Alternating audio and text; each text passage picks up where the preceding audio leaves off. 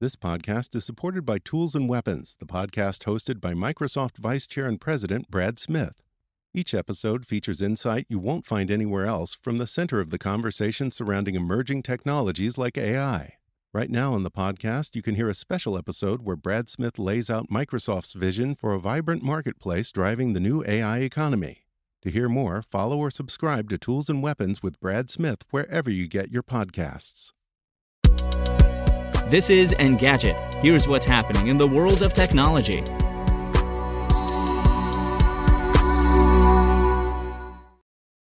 It's Monday, February 28th.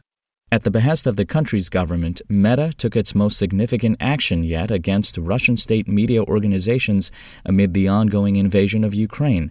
On Sunday, Nick Clegg, the company's recently promoted president of global affairs, said Meta was restricting some Russian accounts within the war-torn nation. We have been in contact with the government of Ukraine, and at their request, we have also restricted access to several accounts in Ukraine, including those belonging to some Russian state media organizations, said Clegg. We've reached out to Meta to ask the company to clarify how it's restricting those accounts.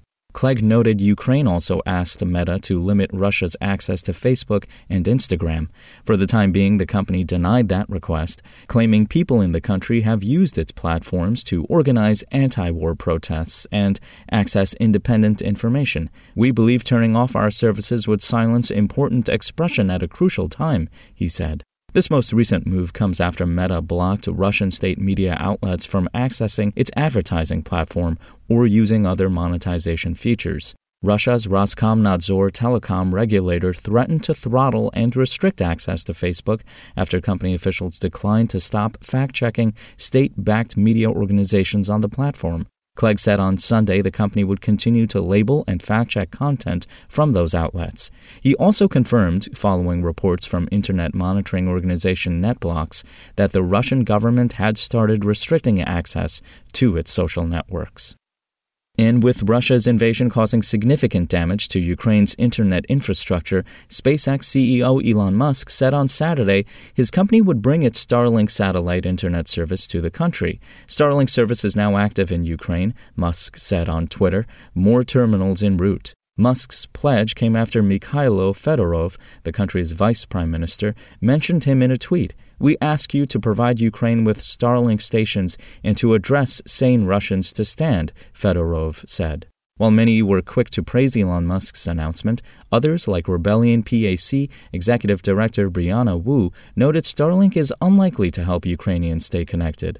For one, as The Verge points out in its review of the service, a Starlink dish requires a near-perfect line of sight with SpaceX's Constellation network. An urban environment is not a place you want to deploy the service since buildings, and in this case, smoke from Russian artillery shelling, can easily obstruct a signal. There's also the question of how you would get Starlink terminals to people in the city and other parts of the country. Kyiv, for instance, is surrounded by Russian forces. Following 4 days of intense fighting, internet connectivity in Ukraine has been spotty at times, particularly in the parts of the country that have seen the most combat. On Saturday, NetBlocks told Reuters it saw connectivity to Gigatrans, Ukraine's backbone internet provider, temporarily fall to below 20% of normal levels. While Ukraine hasn't suffered a nationwide blackout yet, there's worry the situation could change at any moment, potentially making it far more difficult for Ukrainians to stay in touch with their loved ones. If you want to catch the latest tech news as it's happening, check out Engadget.com or tune in again every weekday.